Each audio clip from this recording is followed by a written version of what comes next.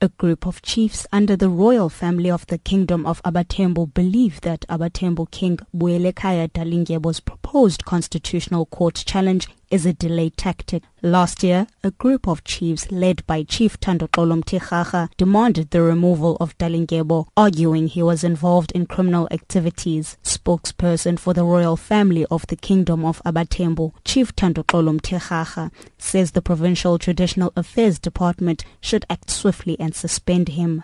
Yeah, we're saying as a royal family for the Kingdom of Abatembo, this person should be suspended by the government, in particular the Department of Traditional Affairs in the Eastern Cape province, because there are so many crimes that he has committed whilst he was sentenced in 2009, and he's still doing that even now. If the government can agree with us, we're saying he must suspend him with immediate effect, pending the outcome of the Constitutional Court.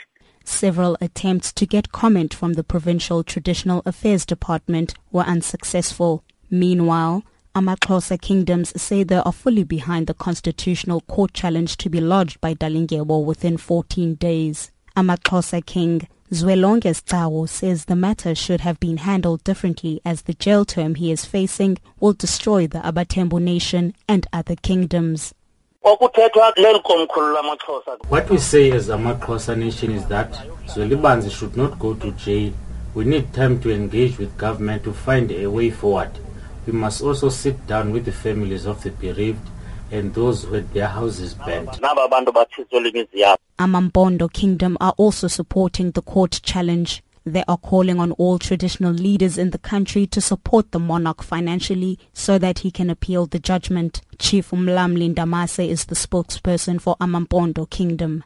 We are sympathizing with the Tembo nation, particularly the king. We are therefore appealing to all the nations in South Africa to assist the Tembo nation and the king so that we can be able to appeal this judgment to the Constitutional Court. So the king should be assisted financially by all the kings, because we believe this judgment is unfair. What is really amazing here, the king seems to be alone now, whereas those people who actually committed these crimes appear nowhere. That's why I say it's politically motivated.